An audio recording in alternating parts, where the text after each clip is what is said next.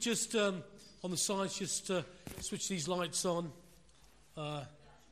without tripping over anything. Just so, because I'm like this, I can hardly see you. Can you hear me all right? No. Thank you. I just want to clear up one thing from last week. Picked it up when Heidi was listening to it. In fact, Heidi picked up on it as soon as we got into the car. Yeah, Heidi said that, what do you like when you only say that you pray for 5 minutes? What I meant to say was that sometimes when we're in a rush and we have that 5-minute prayer, sometimes that's what we cling on to. And it's all right to do that. It's all right with the busyness of life, but we still got to put time aside. We still got to put time aside to be with Him. And we put some time aside. Heidi had a dream on the Monday night, and she dreamt really that we had to go, not as a body of people, but we had to pray and step into that gap on that part of the wall and go into deep repentance. So on Wednesday night we met here in Bushfire, and there were 7 of us here, and we really prayed, really strong, into all sorts of things about this land. And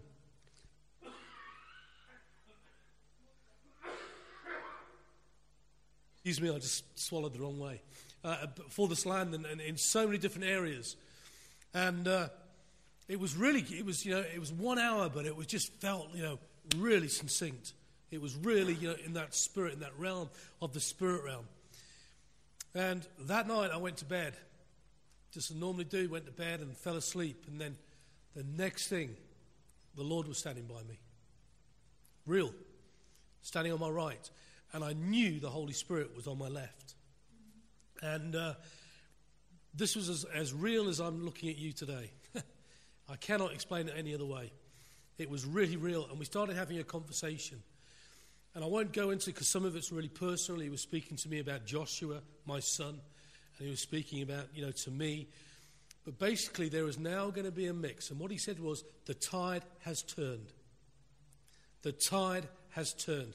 And we are now going to see a mixture. Because what he presented to me was like a mortar bowl. And I didn't know the word. When you get that, it was a golden bowl. And you have that Pt3. What do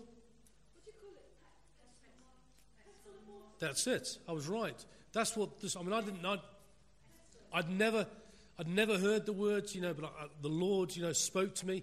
And I just said, is there a thing called a pretzel? I know it's a piece of bread, but a pretzel or something like that. I couldn't pronounce it. But he basically saying that there is going to be a mixture now. There's going to be a mixture of the fruits of the Spirit, the character of a person with the gifts. There is going to be such a mixture.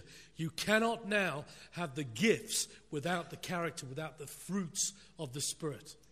And he basically was telling me all about this. And then I went back into 2 dreams. And they were very specific dreams. Basically that there is going to be a literal clean out over this area of the demonic influence of sin. So in other words, we're going to have an open heaven without the demonic realm coming in. It's about to happen. And then the Lord showed me in the dreams, I had these 2 dreams. He showed me in the dreams that He's going to give us equipment. And the way that He spoke to me was through sport. Because Lord will always speak to you through words and an understanding that you have. So your dreams might be different, but they might say the same thing. He might speak to Angela through singing or through Steve or whatever. But in the whole of it, my father who is in heaven now, he was with me. With my son. So it was always the 3 of us. So it's the Father in heaven who's with us in this generation. This is going to be passed over. There's a passing over. And it's going to be a mixture of both the youth and us. Each and every one of us. It is not just for the youth. It's going to be a mixture of everybody. Mixed in together for the glory of God. So I want to encourage you. But God is going to put things into your hands. Weapons or instruments. Like He gave me what was a cricket bat, but it wasn't a cricket bat. It had a big sort of like round thing. And the Lord says, you never play with a straight bat. That's how he spoke to me. You never play with a straight bat. I always used to try and hit the ball as hard as I could, or, all there. So he gave me something that would suit the way that I was going to do things, in the same way that God is going to give you things that suit you. And it's going to literally you might do it slightly differently, so it's going to be a slightly different weapon. So I want to encourage you, the tide has turned. The tide has turned. And so it goes pretty hand in hand in this whole series that we're now going to look at, the whole book of Daniel. And Daniel's book, and the way I've the book of Daniel in the 21st century. And that's how I've looked at it. And we're going to have a look at, because the same strategy that was used in Daniel's day is used in our day. And this one we're going to have a look in chapter 1, but we're going to have a look from chapter 1, verse 3, right through to the end of this chapter. And then next week we'll go into chapter 2. But it's called Capturing the Youth. Capturing the Youth. And what we're going to have a look at is the same strategies that the devil was using in that day is more relevant to us this day, of how we see in our land a whole capturing of our youth and how the devil has done it and what we can do about it. But the more I got this, I suddenly realized Nebuchadnezzar was a very smart man. Very smart man. And they say that he had I don't know if you know anything about your IQ level, your intelligence level. I mean, how that's measured, I've got no idea. But it's not the epignosis. It's not the intelligence of the spirit. It's the intelligence of man, the gnosis. And basically they measure this. That if you've got 140, you are above average. Above average. But if you're 141, that's double 140. And everything a mark above that is double again. So 142 is double 141. Do you get it? That's the way that I explained. Yeah, it was when I went and did the research on this. And I started having a look at, people down the line of what IQ they had. Nebuchadnezzar was a smart guy. And they say that he had an intelligence above 150, which is incredible. Give you an idea, Hitler had an intelligence of 141. Stalin, probably for me, the most evil man to walk this planet in the 20th century. Killed over 40 million of his own people. Incredibly evil man. His intelligence was 170. So these aren't stupid, peasant people who've risen to the top.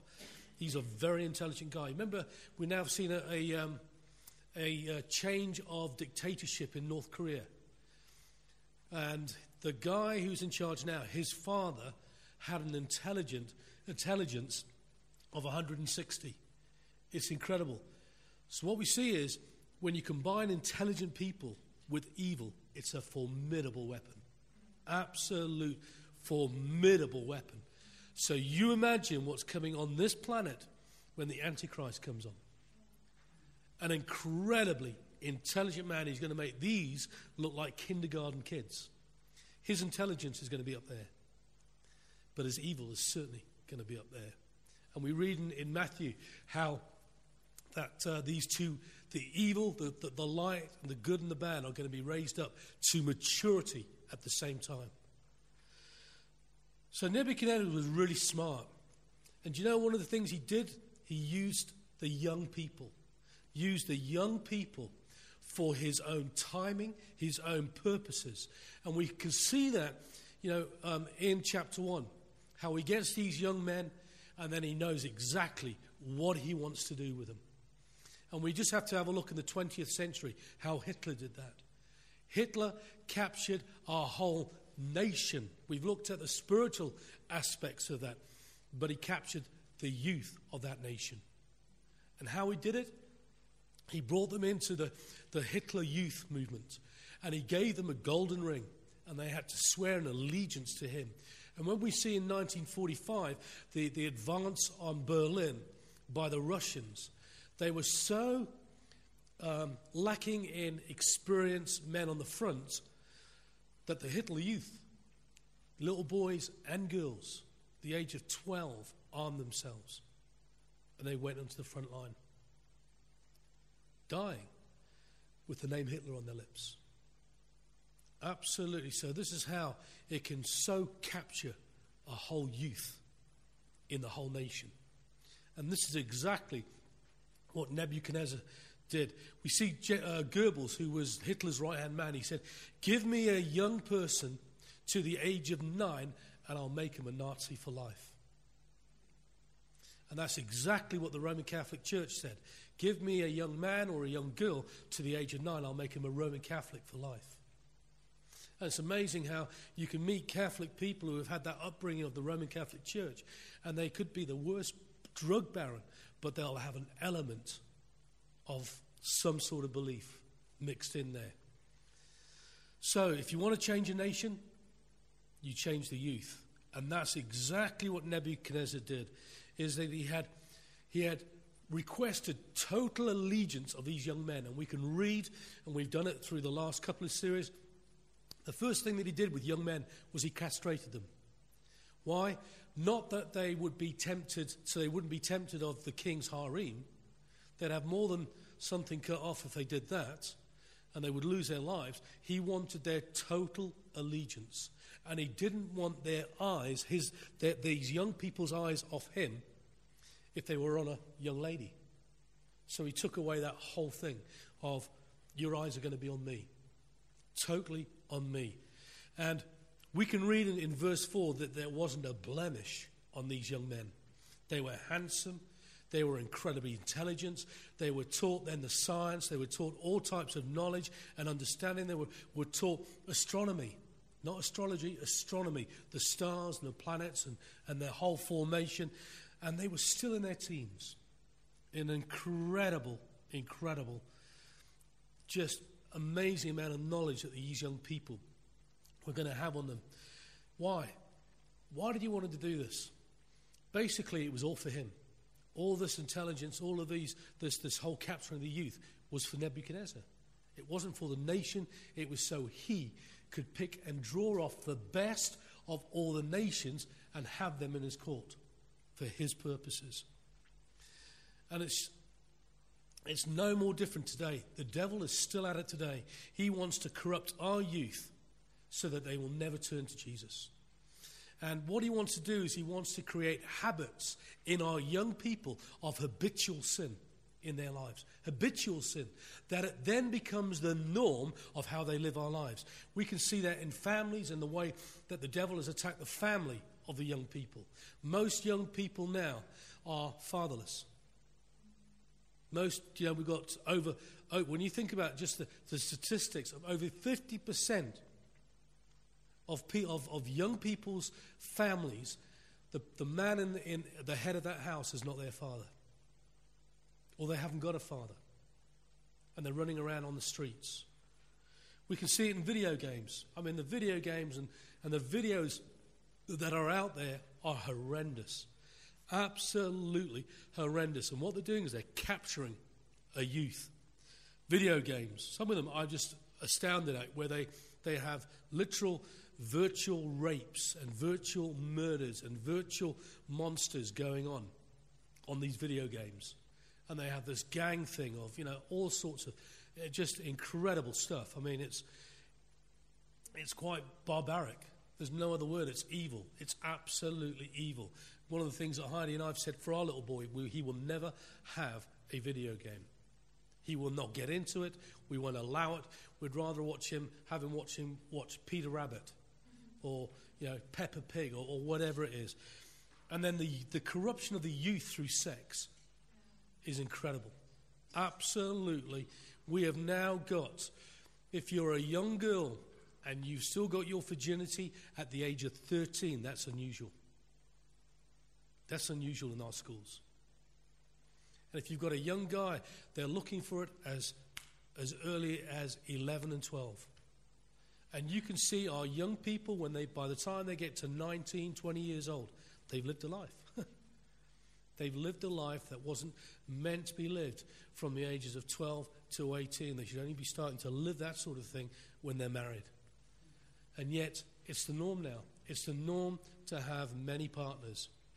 And one of the ways the devil has really captured the youth is through music.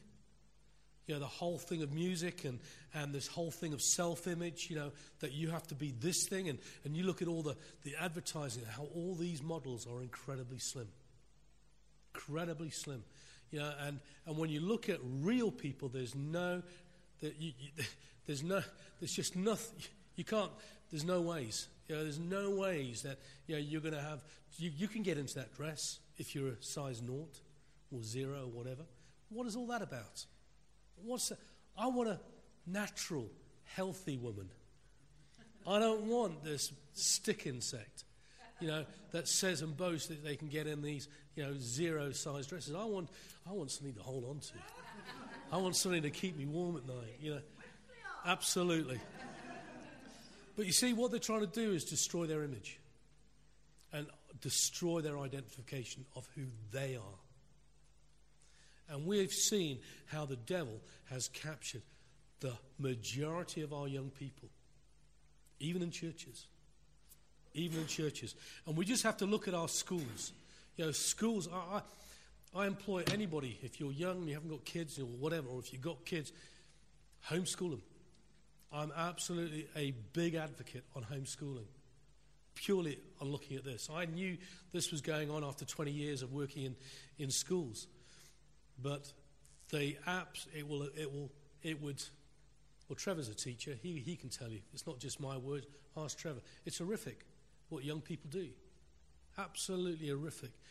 And the first thing is through education. They're taught that science, that the Big Bang Theory, that's the way this world began.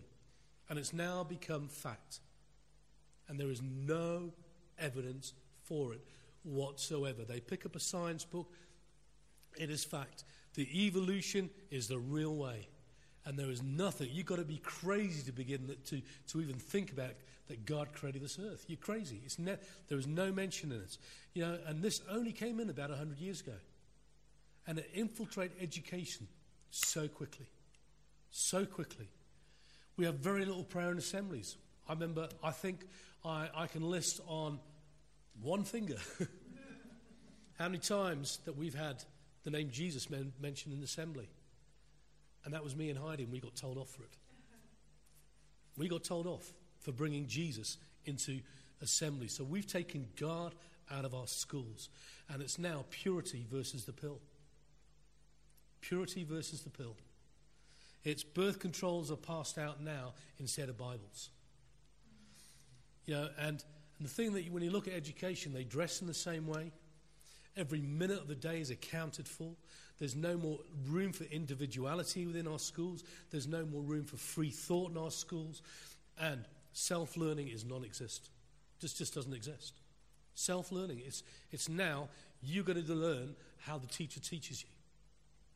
And the pressure on teachers to get this right and the responsibility on them is horrendous. Absolutely horrendous. And as soon as governments start taking education off the political agenda, the better this nation will be. We'll have more creativity going on because the teachers will be released to be creative. I won't do it. I'll have my little boy at home and we will feed his hunger. And through that, he will find his niche that he wants to have in life. I love what Rosie said when she was up here preaching. She said of her little girls, Dora and Hannah, she said, I want them to know that they're loved, first and foremost. And then I want them to be happy. What more can a parent want? You won't find that in schools. Very rarely. If we took a consensus now, how many people enjoyed their time at school? Put your hands up. How many people here really enjoyed their time at school? One. She's a scientist. No. Two. Be honest. How many people didn't enjoy their time at school? The majority. The majority of us. So that proves a point, doesn't it? You know, when we have been through, and I've been through the education system, and you've been through the education system, and do you know what? It's never changed. In 150 years, education has never changed. So why are we taking our children, that is the treasure of our lives, the pearl of our existence, and putting them in with the dirt. Why are we doing it? Because we become a nanny state. If parents are out working, then they can earn bucks and they can pay taxes and all this. Yet, I'm telling you, have home-educated kids, there'll be 3 free-thinking children. Absolutely, that will grow into 3 free-thinking adults. And they will go further and excel much more in a variety of different situations than you'll have a kid coming out of school at the age of 16. I've told you, if you don't believe me, go and have a look at a guy well-known, Sir Ken Robinson, an amazing educationalist. Go onto Google his name, and you'll have loads of YouTube stuff. Look at what he's saying. And he was on Tony Blair when Tony Blair came into power in the late 1990s. And Ken Robinson was then the director of education at Warwick University. And he was on the think tank of education for Tony Blair. But it was so far out there, Tony Blair said, that will not get me elected for a second term. And so Ken Robinson left it all, and then he went across the States. But just have a look at it. But this is what is the part of Satan's plan, to corrupt our youth for tomorrow's future and their future. And I totally believe that Nebuchadnezzar saw this. And what he did is he corrupted and he taught these young men coming in, and young women as well, young men and women coming into his courts, that they had to be the best, but only the best through what he taught them, so they could serve him. And we see that in Daniel 4 verse 30. It says, the king spoke, saying, is not this great Babylon that I have built for a royal dwelling by my mighty power and for the honor of my majesty? See, when you look into Nebuchadnezzar, he was a total megalomaniac. And he was so egotistical, it was unbelievable. So I had to look up those words, thinking, well, what do they actually mean? Megalomaniac is a psychiatrist's term, a symptom of mental illness marked with delusions of greatness, wealth, an obsession with doing extravagant or grand things. That pretty well sums Nebuchadnezzar up. He did nothing unless it was big or extravagant. And egotistic is to give to talking about oneself, vain, boastful, opinionated, indifferent to the well-being of others, incredibly selfish.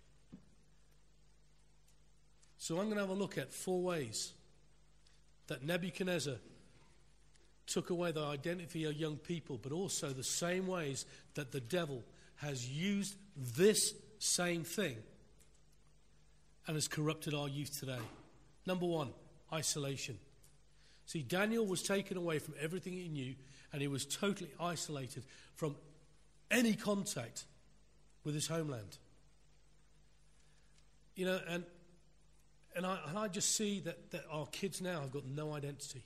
They don't know who they are. They don't know what they're meant to be.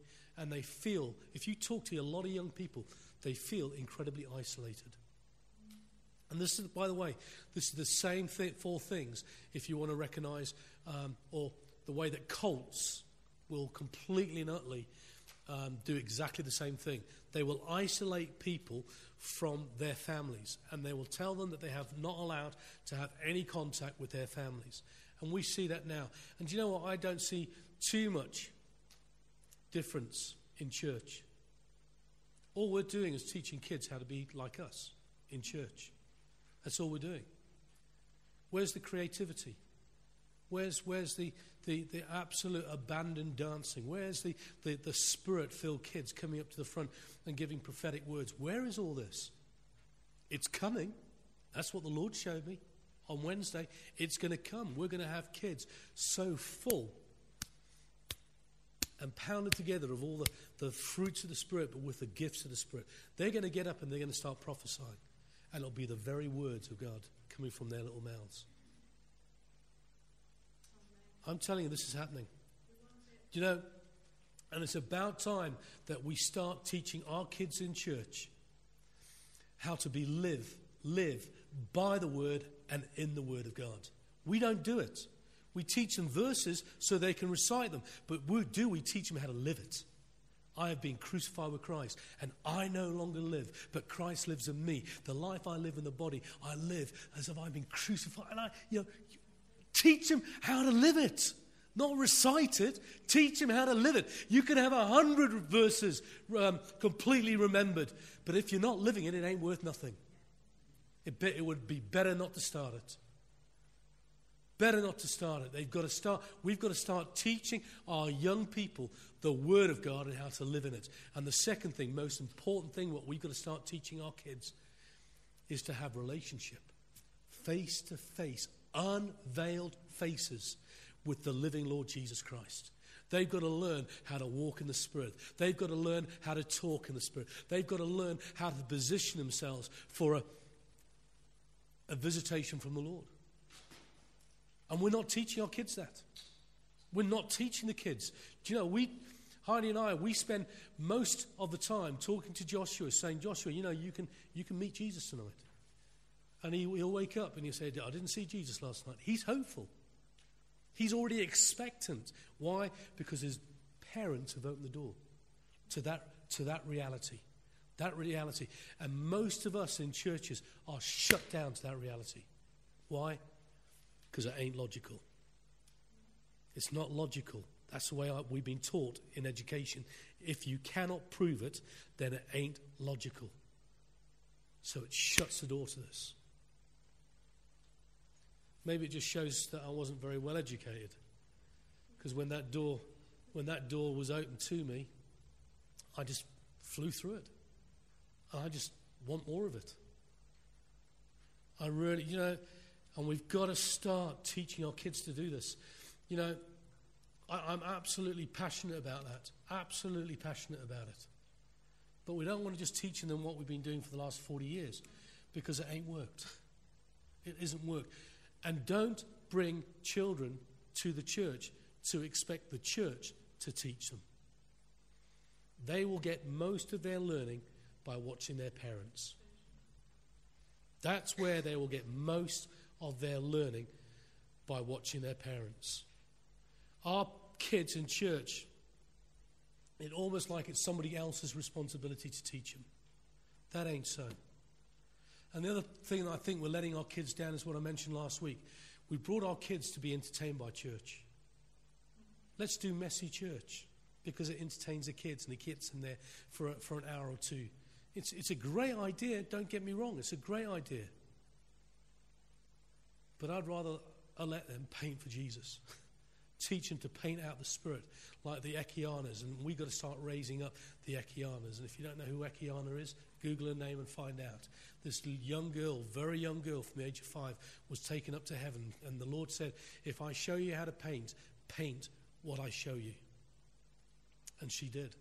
A most amazing, paintings and the most incredible poetry. And do you know what they also do? One of the things that youth are isolated from is old people. Old people. And old people should be giving their experiences, their good, their bad, and their ugly experiences, and allowing young people to learn from them. I would love my father to be able to sit down with my son and tell him all about what he experienced through the Second World War. That he stood up when a whole generation of young people stood up to stop this evil coming on the world, and a lot of them died. My father could not talk about one of the things, the campaigns in Italy, Seville, where he lost a lot of his friends. They flew off from the aircraft carrier, and a lot of them never came back. Bomber Command. Our young people don't realize that the survival rate in Bomber Command are aircrafts that were took off from Lincolnshire, not 1,000 miles away, took off from these airfields, and these were young 18 and 19 and 20-year-olds. Took off from our airfields, and do you know what the death rate was? 90%. If we sent our boys to Afghanistan and they were having 90% casualties, they'd be brought back, wouldn't they? But then we isolate our youth from the wisdom and experience of older people. Totally. Totally. I wish old people or the elder people of our churches would sit down with the youth and tell them all about their mistakes. Tell them how they would do things differently. And then they would really listen to that. Really listen to it. But then you could also tell them about the goodness of the Lord in the land of the living that you've experienced. Yeah. How much God has really blessed you, even through the difficult things that you've been through. They could learn a wealth of experience, but we isolate them from it. Here's another one. Easy. Indoctrination. Nebuchadnezzar did it. Daniel 1, verse 4. Young men in whom there was no blemish, but good-looking, gifted in all wisdom, possessing knowledge and quick understanding, who had the ability to serve in the king's palace, and whom they might teach the language and the literature of the Chaldeans.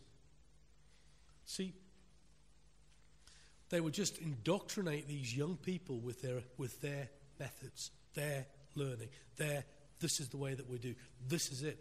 Yeah, and we see no different today in our schools. I class our schools a bit like indoctrination. You'll only do it this way. You'll do phonics. You'll learn your words by phonics. I don't know. Works for some, but it doesn't work for others. We're going to all teach you maths. Well, actually, what happens if I want to be a ballerine dancer? Not me personally. I don't think I'd quite suit a tutu, I don't know if I'd be able to do I don't know what you call them. But anyway, what happens if that isn't your... How many people have used on a daily basis your maths? Oh, you do. You do. What kind of maths do you use? He teaches all of it. How many people? Okay, we have 2 people here that say they use it on a daily basis. I use arithmetic, I use adding, I use subtracting, I use division and times table. And I still don't know my times table to this day, but I try. I use my fingers even more. When I run out of fingers, I use my toes. I'm absolutely useless at maths. Oh, I am useless at maths. But I can add quite quickly, and I've got a thing for that. But the fact is, what happens if our kids aren't interested in that and they want to play the oboe, or they want to be a musician, or they want to be a drummer, or they want to be a techie, they want to do that sort of thing? People don't want to learn about kings and queens if that isn't their interest. Just feed the interest of our youth, and we'll see an explosion of creativity and entrepreneurship. This is what I love. Oh, crikey, indoctrination. Here's one. It made me laugh, and even I laughed at my own joke when I did this. We have so many pagan influences on our young people that we don't even realize it. Pagan influences. What's all that Halloween about? It's an indoctrination of witchcraft on our young people. Yeah. And we just happen to use, sweets as a, come here, little child. We're just going to indoctrinate you into witchcraft. What's that about? Here's another one. We never told. I got into so much trouble because Hardy and I refused to lie to Joshua. So we weren't going to start that by telling him there was this mystical thing called Father Christmas. But it came from a pagan practice. It came from completely demonic, completely paganistic in all of its entirety. But we refused to indoctrinate our child through Father Christmas. But have you ever thought about it? Have you ever thought, okay, little girl, little Johnny, little whatever, Diane, tonight you're going to have a strange man come into your room. He's going to come into your room. He's going to already have drunk Daddy's whatever he's left out. He's eaten Mummy's mince pies, and he's come to see you. And yet we tell our kids not to speak to strangers. You tell me, where's the logic in that?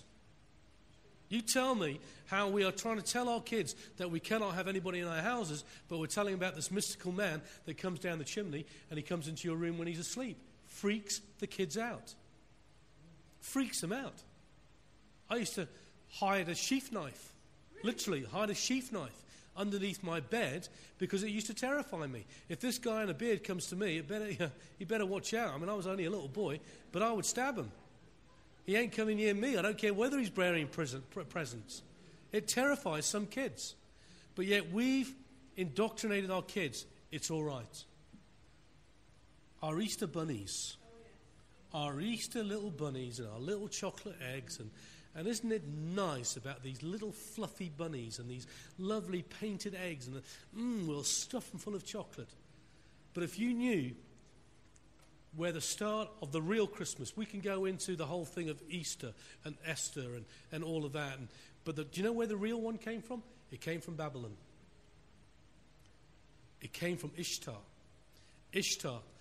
And at Easter, that time, that season of Easter, Ishtar Easter, where the rise of Tammuz, which was the whole thing of a moon egg, that Ishtar it was a she-god, would rise up this time, and she would go up to the moon with a moon egg. And the most demonic influence, we can read about it in Genesis. Nimrod was the father of Tammuz. And it was this whole fertilization of a moon egg that was given to Ishtar. And Ishtar brought forth this child called Tammuz.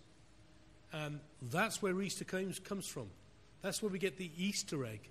It's a holy demonic activity. Holy demonic. And we pay homage to it every year without fail. We don't. We celebrate the Passover. We need to make a big deal of it. Absolutely. But do you know Nimrod was the father of this birthing of this egg, of this moon egg. And they birthed Tammuz. And Nimrod was known, and you can read about Nimrod in Genesis. Nimrod is mentioned in Genesis, who became the sun god. And who's the sun god? Baal.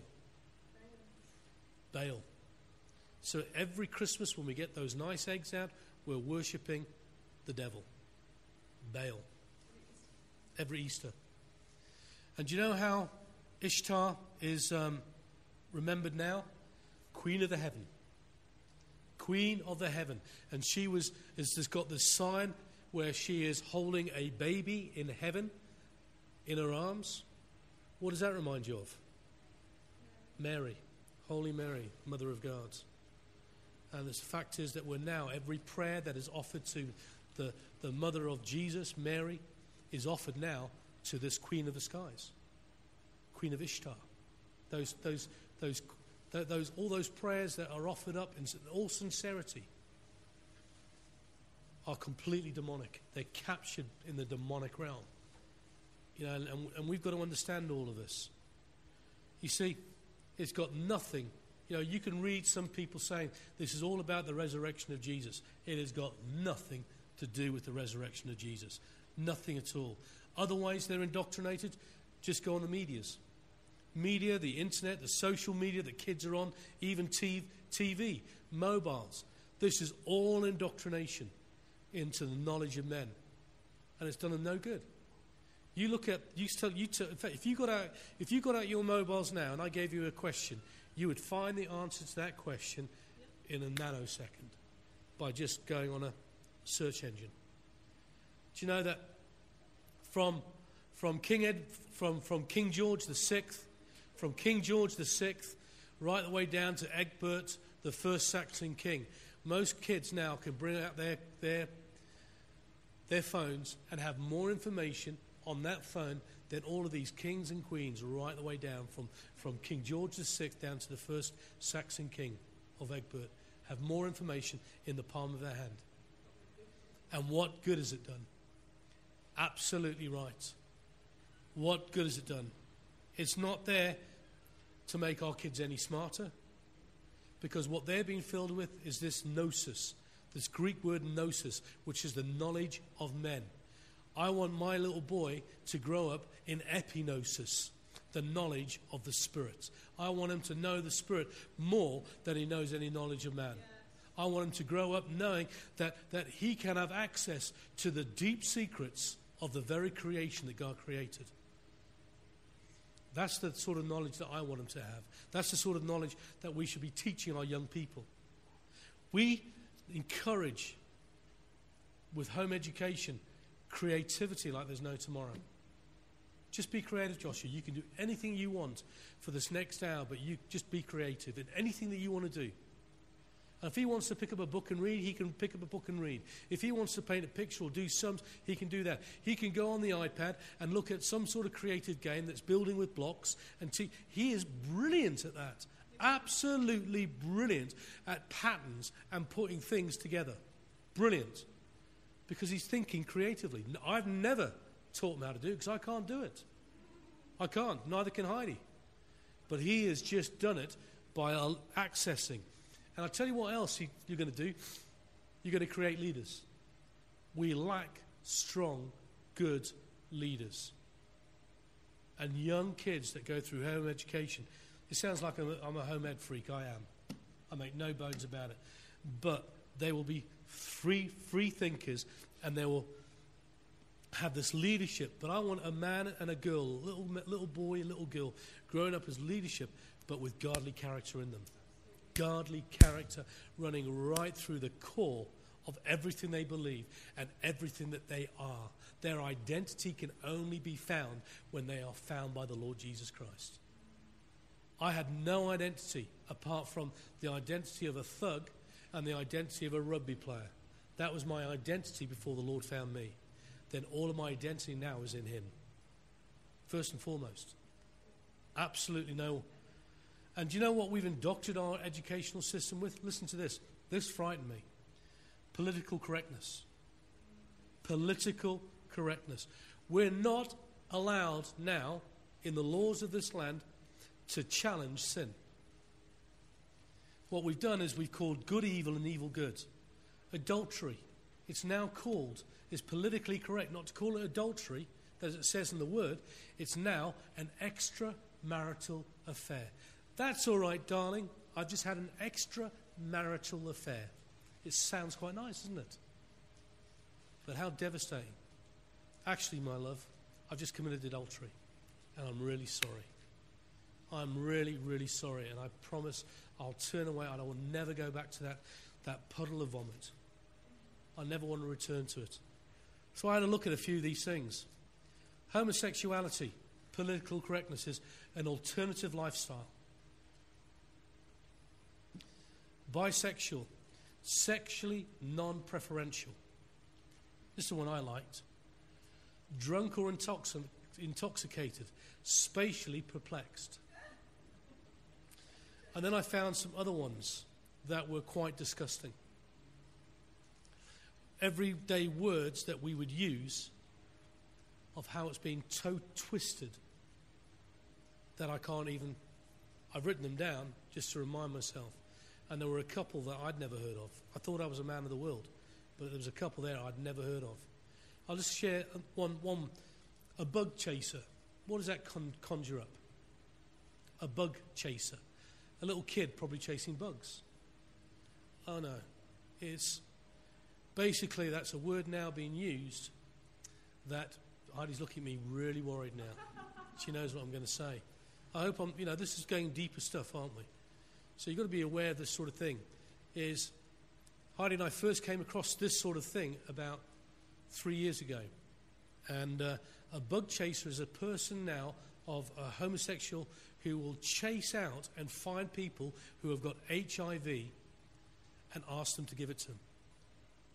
And that's now known as a bug chaser. And they call the person with HIV the gift giver. The person that can give this young person a gift of HIV. And these are terms now that are well used, well known. There are some others that I really can't even go down. Anyway, just take it a little bit funnier. Being bald. Sorry for anybody. Sorry, Steve. Follically challenged. This one I liked. Obnoxious. Charismatically impeded. Ugly. Attractively impaired. I like this one. Drug addict. Chemically challenged. You see, what we've got is a Babylonian system that we're living in instead of a godly system. And this is why we see that this whole society that we live in, I've got no fear of God. Why? Because God has got no influence in society. But that's about to change. We're going to have a body of people in this place that are going to be so absolutely having a bit of backbone like Daniel, where we stand up and say, actually, evil is evil and God is good. And there is no other way to God except through Jesus Christ. And there's going to be a body of people that have to stand up and have to be counted, just like Daniel. And even if it makes us unpopular, even if it puts us in prison, even if some of us lose our lives, somebody has got to stand up and say these things. We've got to start coming from the Word of God instead of coming out from this world of Babylon. We've got to start absolutely making a stand on this and saying no more.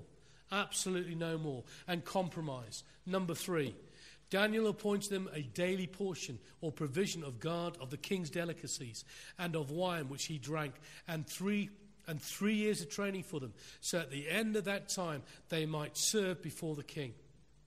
This is the whole thing of compromise. We will take you out, we will take you away, but we're going to give you the best. We're going to give you absolutely the best. You're going to have 3 years of university where all your fees are going to be paid. You're going to live in luxury. You are not going to have a want. You're not going to have a need. Everything is going to be catered for. Where do you want me to sign? If I was a young person looking for university these days, where do you want me to sign? I'll have that. But it will make you compromise everything that you believe. Everything you believe in. Everything that you are. And this is why Nebuchadnezzar did this, but why? He trying to seduce these young people into the good life, that they'll have not a need. And they had the finest that Babylon could offer. You couldn't go anywhere in the civilized world at that time and be offered anything finer than the riches of Babylon. Excuse me. It's no different today. Our advertising tells us that we can have the best. We deserve the finest. We deserve the newest, the biggest, the flashiest model that is on. Last year's model is no good. We need today's model. You give a kid a telephone from last year, the iPhone 3, and it's been replaced now, I don't know, the Generation 5 or something. I haven't got a clue.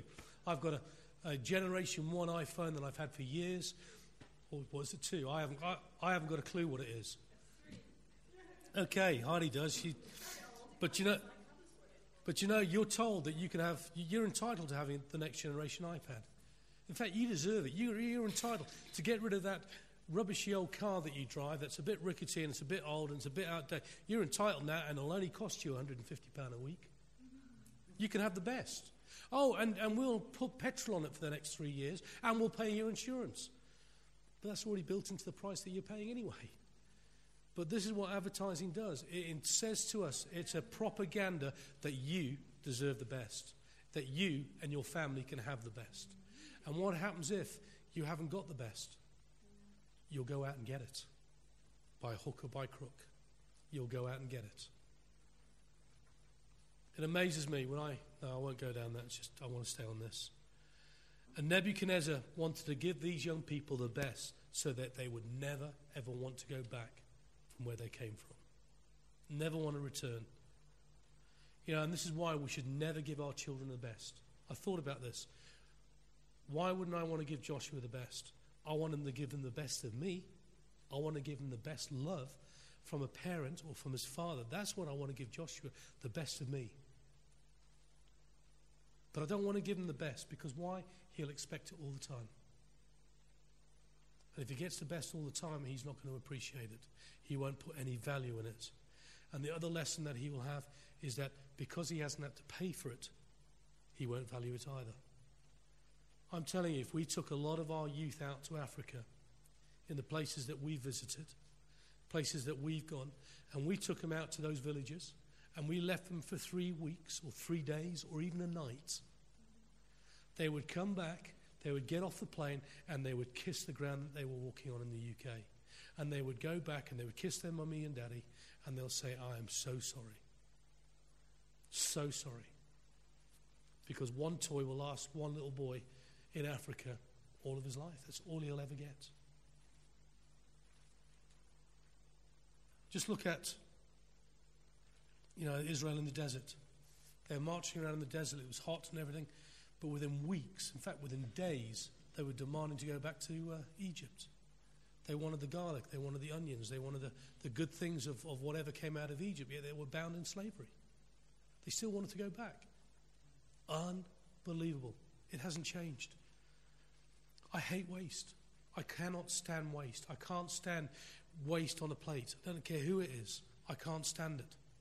So I went on to the secular websites. I wouldn't be Christian, so I couldn't be saying I'm giving misinformation. But this is why I hate it. This is from the World Food Programme in the United Nations. That over 1/3 of the world is going to go hungry tonight.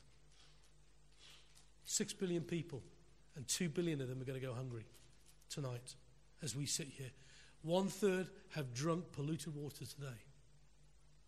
So as you've gone up to your tap and you've swilled out the glass and thrown that water down there, that would give sustenance to a child drinking dirty water full of crap. 5,000 children die a day in this world. That's 3.4 million die each year of not having enough to eat or not drinking enough. 780 million lack access to clean water. 780 million lack access to clean water. That's 2.5 times the population of the United States. 842 million people do not have enough to eat. Poor nutrition. This is the one that made me cry.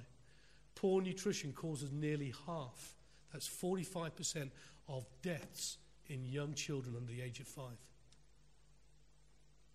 Over 50% of young kids under the age of 5 now die of poor nutrition. 66 million, that's the population and over the population of the UK. 66 million young children go to school now hungry in our world. And people ask me why I get passionate when I see food being wasted. It drives me absolutely ballistic. I can't stand it. Take a bite and put it down. That's all right, because there's more coming. I hate it. I can't stand when we make Joshua a cacao, hot chocolate, and we make it for him and he drinks 2 mouthfuls and then it gets thrown down because he forgets about it. We've stopped that. We're now saying to him, if you don't eat it, you don't get this. You don't do that. We're now disciplining him in that because of this. But you know what? Daniel and his friends refused to compromise in any form, in any matter, through the little things and the big things. Confusion, sow confusion. Number 4, sow confusion into young people.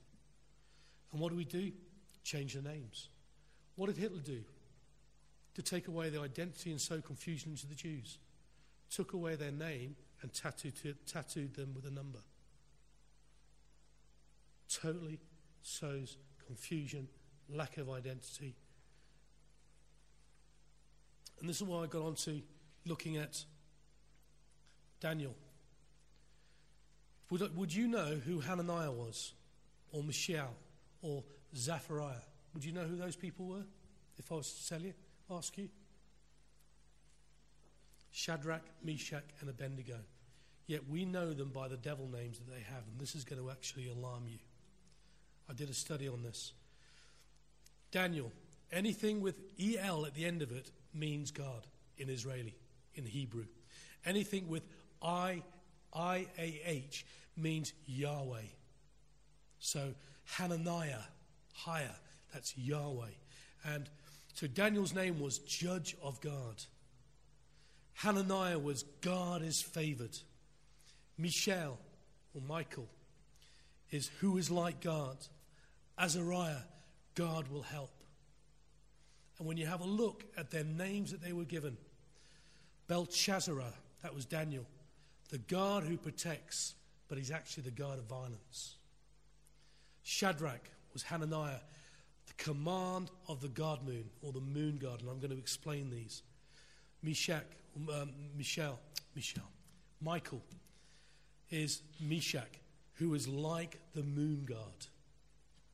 And Azariah was Abednego, servant of Nebo. And if we have a look at the Babylonian, right, anything with Bel, like Belshazzar. Bel means Baal, devil. Devil.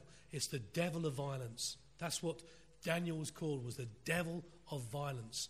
The moon god, the Shadrach and Meshach, or Hananiah and Michael, they were known as the commander of the moon god and who was like the moon god. Who was the moon god? Do you know what another name for it was? Allah. Allah, the crescent moon. It's the crescent moon god. And Nebo is the god of wisdom. And Islam, it's the same as the same god of Babylon is Islam. It's the same God.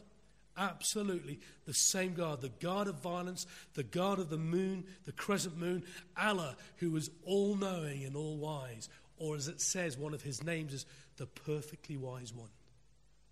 That's Nebo, God of wisdom, the perfectly wise one. The Allah that sees all and is perfectly wise. And that's why when you are a convert to Islam, you immediately change your name. One of the most famous ones that I know of, the most famous one of my generation, is Muhammad Ali. Cassius Clay. He said, I will ditch my slave name and I'll take up the name of my God, Muhammad Ali. The greatest fighter that has ever walked this planet. And this is what I did for today's age, today's youth, looking at converts of Muhammad Ali. If I was to say, I can't pronounce these names very well, but if I was to say Michael Abengilio and Michael Abawela, would that make any sense to you? They were the two killers that killed Lee Rigby, Fusilier Lee Rigby.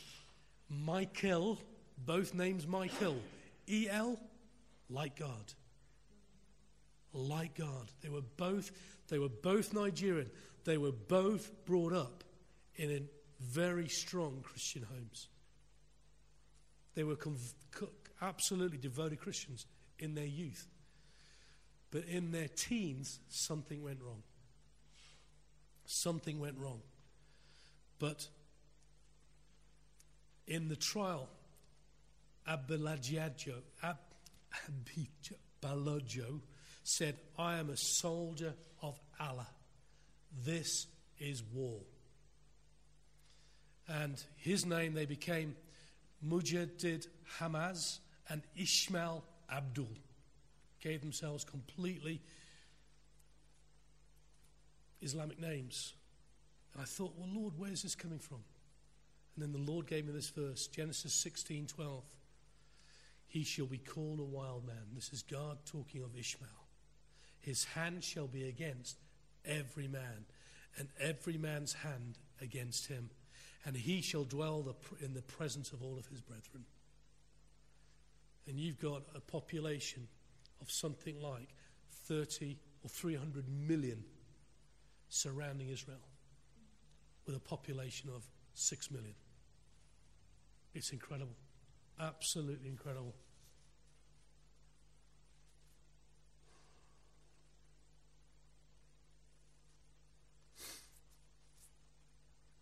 You see, what's permeated our youth is two predominant things, ways of thoughts, is that we've gone on to man's thoughts instead of to God's thoughts. And we've done brainwashing like never before. We see that from Daniel 1, verses 4 and 5, the brainwashing of a generation. But we see Daniel rising up with an iron will of purpose from Daniel 1, verses 8 to 16. And this is what I call the real purpose-driven life. Who's read the book, Purpose-Driven Life? Yeah. I don't like the book for my own personal reasons. I don't think it's a good book. I don't want to be on tape saying it. I think I'll hold my own, but I think it's not a good book to read. But this is the real purpose-driven life that Daniel is showing us. But Daniel, verse 8, verse 8 in chapter 1. But Daniel purposed, this is the purpose-driven life, purposed in the heart what he would not defile himself with a portion of the king's delicacies, nor with the wine which he drank.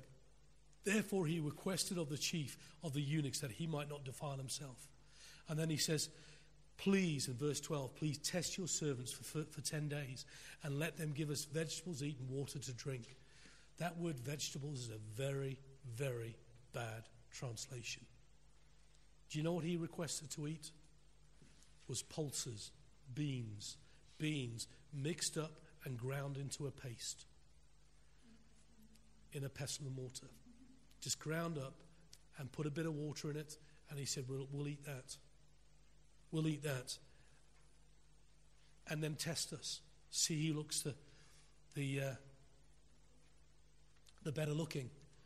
So these pulses, these beans were mashed up, and that is the true Daniel fast. Anybody that says now, I'm going on a Daniel fast, I'm going to eat fruit and vegetables, I'll say no. Go and get your red beans, your other baked beans, your lentils, things, mash them up, put a bit of flavouring in and eat that for 21 days. That's the true translation, and just water. Just water. But you know what? What was the king's food? The king's food, the delicacy on the king's table was pork. And Daniel, as a Jew, knew that he couldn't eat pork. So he said, right from the word go, I ain't eating that. I'd rather eat the worst of the worst. I'd rather eat pulses and beans. But I know that my God will honour me. I know that my God will see me through this, through thick or thin. And Daniel and his friends purpose within their hearts to live their lives and not turn their back on their God. So in the first testing about eating the king's delicacies and his wine, they said, no, water and pulses for me. I like Jonathan Edwards. Jonathan Edwards, just read about him if you don't know about him, but he wrote out 79 resolutions of his life, that this is the way that he would live his life as a Christian. I wrote down the first 4. Bring glory to God in all you do, number 1. Number 2, live a justified life. Number 3, never give up to personal sin, even if it occasionally wins. I like that one. Never be afraid to act on your godly beliefs, even more as you see this day approaching. The end times. Daniel's resolution was very similar. I will never defile myself or fall into the ways of Babylon, whatever way it happened to me, and the God will always be the number 1 in my life, and I will follow him all my days, even if it costs me my very life. That was his purpose-driven life. He had no compromise, no matter what he did. And do you know what? That's what we've got to start living. That's what we've got to start doing. We have far too much confidence in ourselves. Daniel had no confidence in himself, but he had a confidence in God. Total, unswayable conviction that God would show up no matter what happens. So Daniel had no confidence in his own abilities, but he had a total confidence in God working out his perfect plan in his life. So my thought is this: if we're in God's perfect will, then we can rest assured that no matter what we do, God is out for us. He will provide. He will make sure that we have every provision for what we need to get through that day. Are we in his perfect time? Are we in his perfect will? And if we are, then we can have total confidence in who he is. Job was the same. Went through incredible hardships in his life, but never gave up on God. I love this. So what was Daniel's first test? We've just read it. So my question is this: do we do this with our own food? Do we say to God, do we pray, thank you, God, for last daily portion? Thank you for everything that I eat today. Thank you, Lord, that you give me the ability to earn and put food on my table. Thank you, Lord, I'm asking you now to bless everything that I eat, and I thank you for it. I thank you, Lord, that I can go up to a clean tap and put water in my cup and drink it. I thank you, Lord, that I can go up to my kettle and put it on and have a nice hot brew. I thank you, Lord, that I can switch the electricity on in my house and the light bulb works. I thank you, Lord, for everything that you provide for me today. Do we do that continually? Do we give thanks to God for everything that we have? All the good things of this life? Thank you, God, for the roof that you put over my head. Thank you, Lord. Do you pray over your finances every month? Heidi and I have started doing it. I pray over my finances at the beginning of the month, and I say, thank you, Lord, for all of my finances, even if there's nothing there. I thank you, God, that through my finances, that I'm going to be able to pay for this and pay for that, because, Lord, you want the best for me. And I pray over them. And that's what we should be doing over every penny we get in with bushfire. We sometimes do it, we sometimes forget, but we need to do it more. But do you pray over your finances? Do you pray over your food? Not just say, Lord, bless it to my body. He gave it to you, so it's going to bless your body.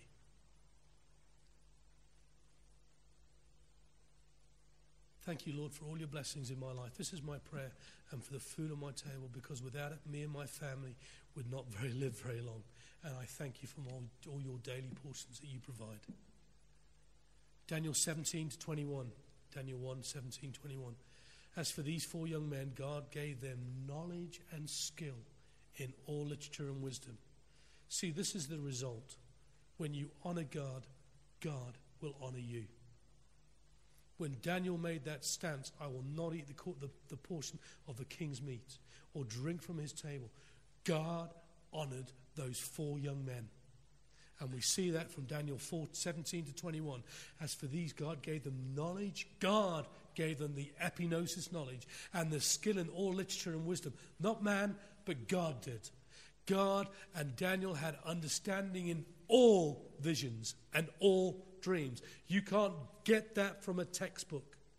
You have to get that from God showing you. Now, at the end of the days, when the kings had said that they should be brought in, the chief of the eunuchs brought them before Nebuchadnezzar. The king interviewed them, and among them none was found like Daniel, Hananiah, Michael, and Azariah. Therefore they served before the king, and in all matters of wisdom and understanding. Just read Isaiah 11, verse 2, the 7 gifts of the Holy Spirit. The gifts of wisdom and understanding, about which the king examined them. He found them 10 times better than all the magicians, all the astrologers who were in his realm. Thus Daniel continued until this first year to King Cyrus, the last king. Daniel had this throughout the whole of his 70 years of living in Babylon. He served for 4 kings, Nebuchadnezzar, Belshazzar, Darius, and Cyrus. For 70 years he served the Lord, reaching these men of their greatest and highest power than ever lived.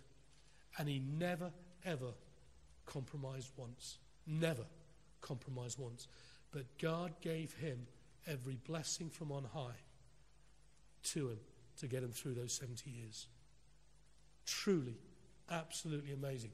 I was thinking, well, Lord, where's that in the New Testament?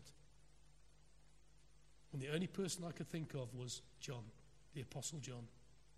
It's the only person I could think of throughout the whole of the New Testament that might be like Daniel. Might be like Daniel. And the result is that he was healthier, fitter, and had the epignosis knowledge of God. And he appeared 10 times brighter and finer than all the other men and women. You know, and I think Daniel passed the initial test. He may have remembered Isaiah 3 verse 4, which says, I will give the children to be their princes, and the babe shall rule over them. Because Daniel, because he never questioned why, he never complained, he knew that he was in the perfect will of God, that he was to reach 4 men of the highest renown, the most powerful men of his time. Through 70 years, he would reach every one of them. Do you want to know the secrets of a true successful life from the book of Daniel? Trust everything to God. Trust him. And number 2, don't complain. Don't complain. Trust God and don't complain. Proverbs 3 verse 5 and 6, one of my favorite ones. Trust the Lord with all your heart and lean not on your own understanding. In all of your ways acknowledge him, and he will give you direction in all your paths. Isn't that a beautiful verse? That's the verse we should be living from. Trusting God in everything. And we will see such a positive side of everything, no matter what we go through, because we will see the bigger picture of our lives. I'm going to finish. Have you ever thought about Matthew 2? Matthew 2, where Jesus is born, 3 wise men. They were called Magi, however you want to. They were the Chaldeans from Daniel's time. They came from Babylon. And it makes you wonder, what on earth made these 3 men come with the gifts they bore? Was a direct result of Daniel and his 3 friends. Daniel taught the Magi in Babylon. And there must have been a writing which said, when you see these planets arise in this way, and you see these stars, and the moon's going to be there, and you're going to see this constellation, and a bright northern light will rise up, follow it. Wherever it stops, you will find the king or the savior of this world. And these are the 3 gifts you ought to give them: gold, frankincense, and myrrh. Gold is a symbol of kingship on earth. Also symbolizes virtue. Frankincense, it's an incense, but it's a symbol of priesthood. In other words, it's also symbolizing prayer. And myrrh, I love this one. It's an embalming oil. It's the symbol of death, also symbolizing suffering. So you've got the royal priesthood, the King of Kings, the royal priesthood who was to suffer and to die so that we might be forgiven. And it was years later that Daniel and his 3 friends had such an impact on the birth of the Lord Jesus Christ. And you can just imagine up in heaven when Jesus was being born and God turning around to Daniel and his 3 friends and saying, now do you understand why I sent you there? You're part and parcel of bringing this onto the earth. You share in the same glory. Isn't it amazing? Shouldn't this be our lives? Shouldn't we be reflecting the Lord in everything that we do? And even if we go through trials, even if we go through the tribulations and the great tribulation, we've got to bring honor to God. And we should always have faith and trust in God in both the big and the small things of our lives. Gone on for an hour and 10 minutes. A lot to get through. But this is basically setting up the whole picture of Daniel. Daniel never compromised. Daniel wouldn't move to the left or the right. He would set himself up by first asking God to bless the food that he ate and not compromise on it. And we're going to see the dreams that next chapter. We're going to have a look at the dream that Nebuchadnezzar had and the impact that it has on us. The revelation that's in that. We're going to have a look at that. But my challenge to you is this: live for the Lord first and foremost. Just live for him in everything that you do. And do you know the great thing about God is if you fail, you get to sit the test again. And if you fail that test, you get to sit it again. And if you fail that one, because there isn't any failure in God. And boy, can I speak from my heart in that. I have been probably tested in every fruit of the Spirit. Love, joy, peace, you go right the way through it. But I'm determined to beat this test, to win, to acknowledge it. I came here on Wednesday night and I said, I feel really dreadful. He says, no, you don't. You're full of the Holy Spirit. I said, I'm full of cold and cough. And Sheila goes, no, you're not. You're full of the Holy Spirit. And I got back in my car, Sheila, and I drove back and I said, Lord, forgive me. Forgive me for the words that I speak, because I am truly full of you, Holy Spirit. So, Father, I pray now, everybody hearing my voice, Lord, let us live as Daniel, that there is no compromise. No matter what we are asked to do, we have total faith that, Lord, that we're in it for the bigger picture, no matter what. And Lord, for those of us who've got children, we just commit the ways of our children to you now. Lord, let the parents, let me and Heidi as parents be real examples to our children.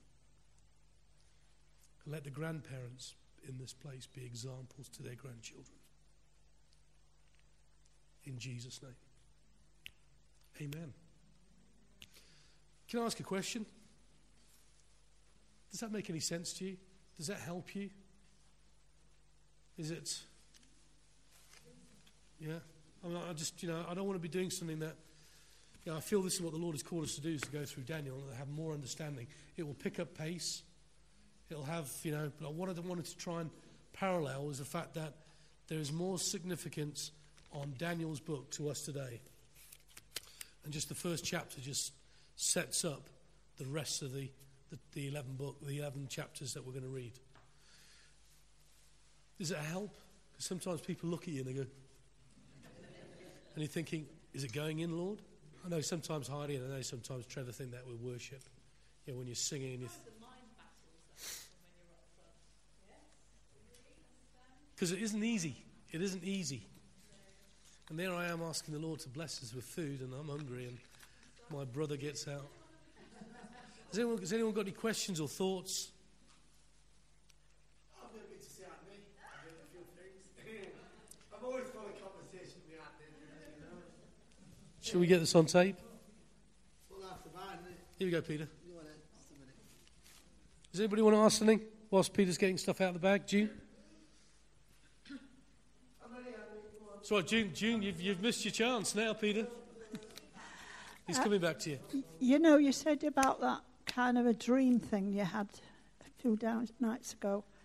And I thought, as you said there was going to be things put in our hands that we should be able to use. Yep. And straight away I thought about David couldn't operate in the armour of Saul. He had to have, and a sword, etc., he had to have the things that he could use, which was a sling and stones. You see, we have to, and God knew that. So we need to be, endued from on high, and not something else stuffed in our way. And, i.e., armour that obviously didn't fit him, and he wasn't used to. So, that's an encouragement to think that we're going to get stuff that God knows we need to fulfil the calling on our lives. That's right. And also the other one was Islam teachers, like you said, the Hitler Youth, get them young. Well, Islam, the moment they're literally starting to walk, they're dressed up as suicide bombers, etc. And it's in the school books to hate the Jews. And, be terrorists and fight. They've just got this real anger and sewn into them from very, very small. Yeah. And also, I'm saying about teaching children, I thought about that scripture. Teach the children the way they should go, and when they grow up, they will not depart from it. And also, another thought was, Moses spoke to God face to face, panim, panim. Most kids, that includes my grandkids, when I've gone round, they're on the cell phones and screens. I mean, I just know they're staring into something. I don't know the actual names of them because I don't even pursue them. But they're there, and they've often got ear things in, so there's no way you can communicate with them. There's no way, and I know it's the enemy. And even I take my granddaughter's dog in the week. And even on beautiful days, lovely dogs and what have you. And yet 9 times out of the 10, the ones that was walking, the dog owners or whatever they call them, they're there with either on an earphone or got something in. They are totally oblivious to what's around them. You can't communicate. They have to take something out if you get their attention. Well, this is it. It's Satan himself, isn't he? You spoke about isolation, and that's what it was. Yeah, brilliant. Anybody else? Here we go. Can you keep it short, Peter? Yeah, I'll keep it a bit short. I'll come to a few points like politicals. Do you know like politics? Do you know like everything's governed by politics, innit? How we live, quality of life we have. Yeah. All these things, money in his pocket. Yeah. I think I said a bit about this before, but I want to expand upon it. It seems like all this is being run by Antichrist in a way. You know what I mean? It's there for the Antichrist to step on. I think God's association with our life's run and quality of life Hang on. I always get something like that, Andy. Let me just turn this off a minute. Turn it off a minute. That's my mother, that. Bless her. Bless her, Lord. But I'm saying, the way in which we live, Yeah. you know, the way we're living, Yeah. you know, we all need money in his pockets, right, Andy, don't we? We Yeah, all that's need right. money, right? That is devised and authority given by your government, right? But that ain't God's law.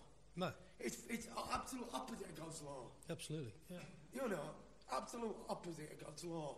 And these things we're living by money in his pocket and decisions, you know, everything we do in life Yep. is governed by a political system. It's opposite of what God stands for.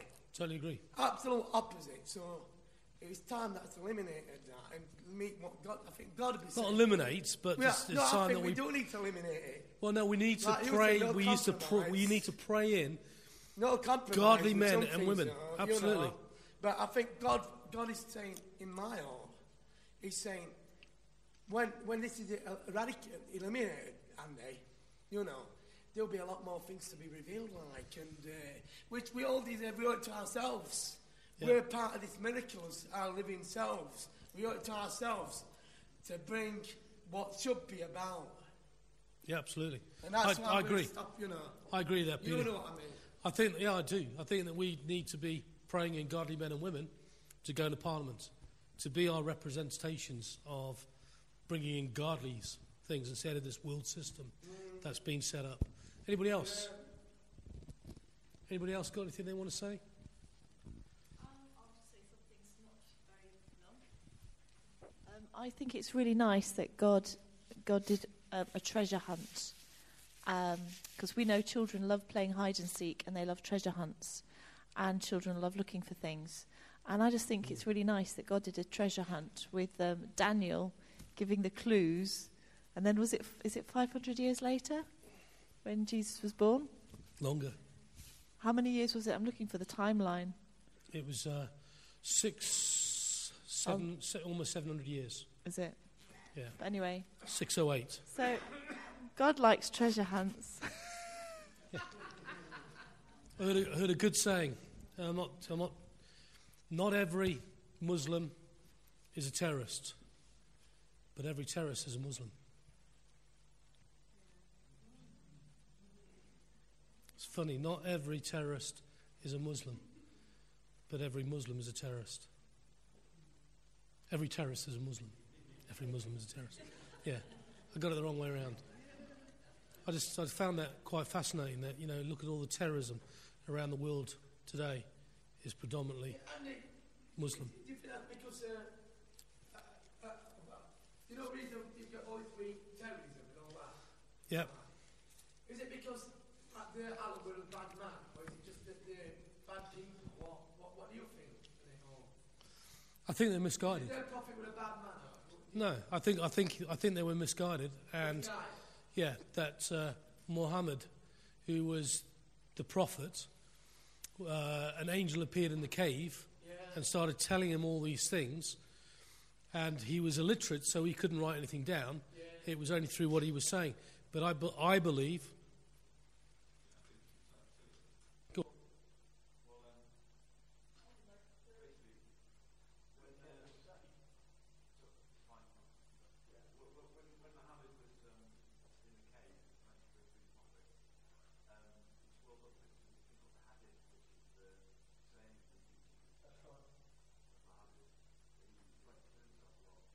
Yeah.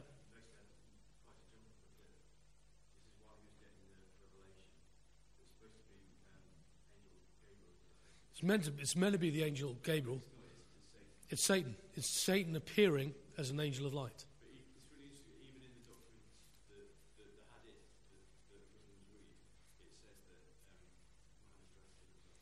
Yeah.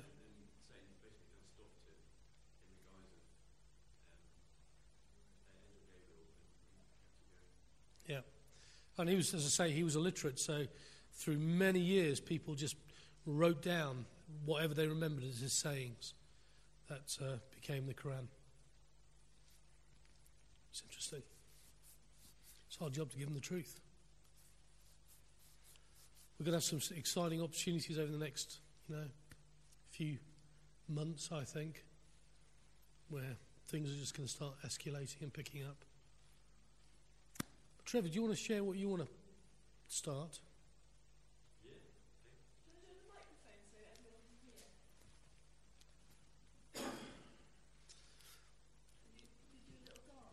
Yeah. You ready? We'll just do the ding ding ding ding. Hey. But I just wanted to bring everybody on the same page. Andy mentioned it earlier about this deep repentance thing that I just really felt in the very early hours of was it Monday morning, like really early. I just had this whole sense of the Holy Spirit just saying deep repentance, and that we need to pray to the Lord to bring that deep repentance. And it's like that if we ask the Lord to bring a wave of deep repentance, that will be crucial and key in the presence of the fear of the Lord, which will bring such open heavens. So I just wanted to clarify it, because it's great what straight away everyone prayed on Wednesday night and stuff. But if we as a people can, myself included, just actually ask the Lord actually to bring through his Spirit deep repentance, because it's something you can't manufacture. You can't just like suddenly, from one moment to the next go into deep repentance. And I don't even feel that it was, I didn't have the sense that it was about anything specific, not that we'd done something wrong or anything like that.